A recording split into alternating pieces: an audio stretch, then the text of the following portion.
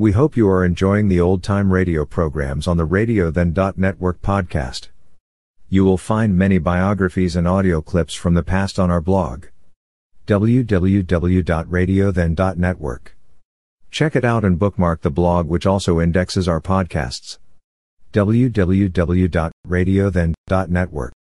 The story of Silver. A fiery horse with the speed of light, out of the past come the thundering hoofbeats of the great horse Silver.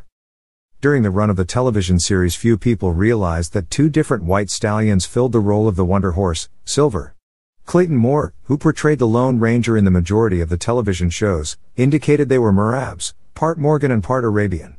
Wranglers and owners of the Silvers, though, have stated Silver No. 1 had Tennessee Walking Horse in his breeding and Silver No. 2 was half Arabian and half saddlebred. Silver No. 1 was personally picked by Clayton from the ranch stock at the Hugh Hooker Horse Ranch in the San Fernando Valley in 1949 for use on the show just prior to the series launch. Hugh Hooker was the father of stuntman Buddy Joe Hooker. The white stallion Clayton decided on was a very large mount that stood a strong 17+ hands tall, and presented a very majestic image. This white horse, whose true name was White Cloud, was said to be 12 years old at the time, well trained and gentle. The actual ownership of Silver No. 1 is a little confusing, but thanks to writer/author Ken Beck and his recent interviews with Bill Ward, it appears the Hooker Horse Ranch owned White Cloud initially but sold him to Bill Ward, who was starting studio stables shortly after the series got rolling. Bill Ward was Clayton's stand-in stunt double as well as one of the show's wranglers early in the television series, 1949 through 1954.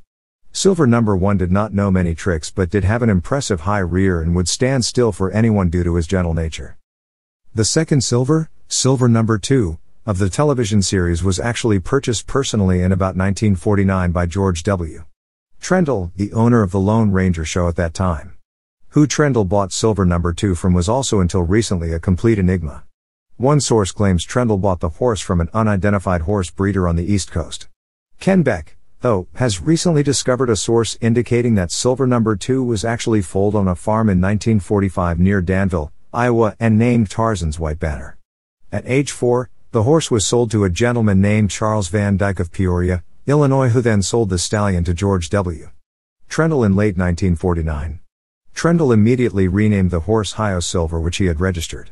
Trendle previously owned another white stallion purchased in 1940, and an extravagant silver-laden saddle, for the public appearances of the radio Lone Ranger during the peak radio era of the 1940s.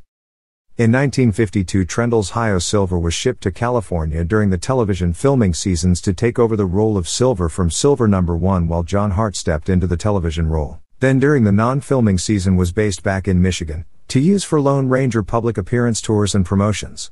Silver No. 2 was trained by the well-known trainer and handler, Glenn Randall, who also trained Roy Rogers' horse, Trigger. Glenn also stabled the horse during the filming season. Silver No. 2 was the opposite of No. 1 in temperament, being high-strung as well as being a stallion, and some had trouble riding him. He was well known on the set to react and get skittish if he heard camera motors running. When Clayton returned to the show the following year, they continued the use of Silver No. 2 almost exclusively, bringing old No. 1 back usually only for scenes requiring a gentle, more obedient horse. Silver No. 2 was not quite as large as No. 1 but still weighed in at an impressive 1,250 pounds, and was the horse Clayton always went on the road with for publicity tours. Silver No. 2 was the only Silver that Clayton Moore toured with. A third white horse was rented from the Spawn Ranch for the episodes featuring Dan Reed, the Lone Ranger's nephew. Dan's horse was named Victor and sired by Silver. When Mr. Trendle sold the Lone Ranger show production rights to Jack Rather in 1954, he initially neglected to reveal that he personally owned the current Silver of the television series, and also the silver-laden saddle and tack, and they were not included in the $3 million prospective deal. Trendle wanted an additional $25,000 to close the deal, and he would then include the horse and saddle. The two discussed flipping a coin to see if Rather would pay the extra money. Rather suggested they split the difference instead. Trendle agreed, and Rather got Silver No. 2 and saddle. Clayton did a lot of riding scenes with close-ups and trick mounts and always did the rearing of Silver.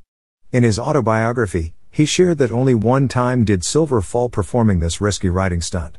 It was during an evening public appearance at a fairground in North Carolina, performing on grass wet from dew that resulted in Silver No. 2 slipping and falling. Silver was fine, but the fall put Clayton on crutches for a couple of weeks with an injured knee.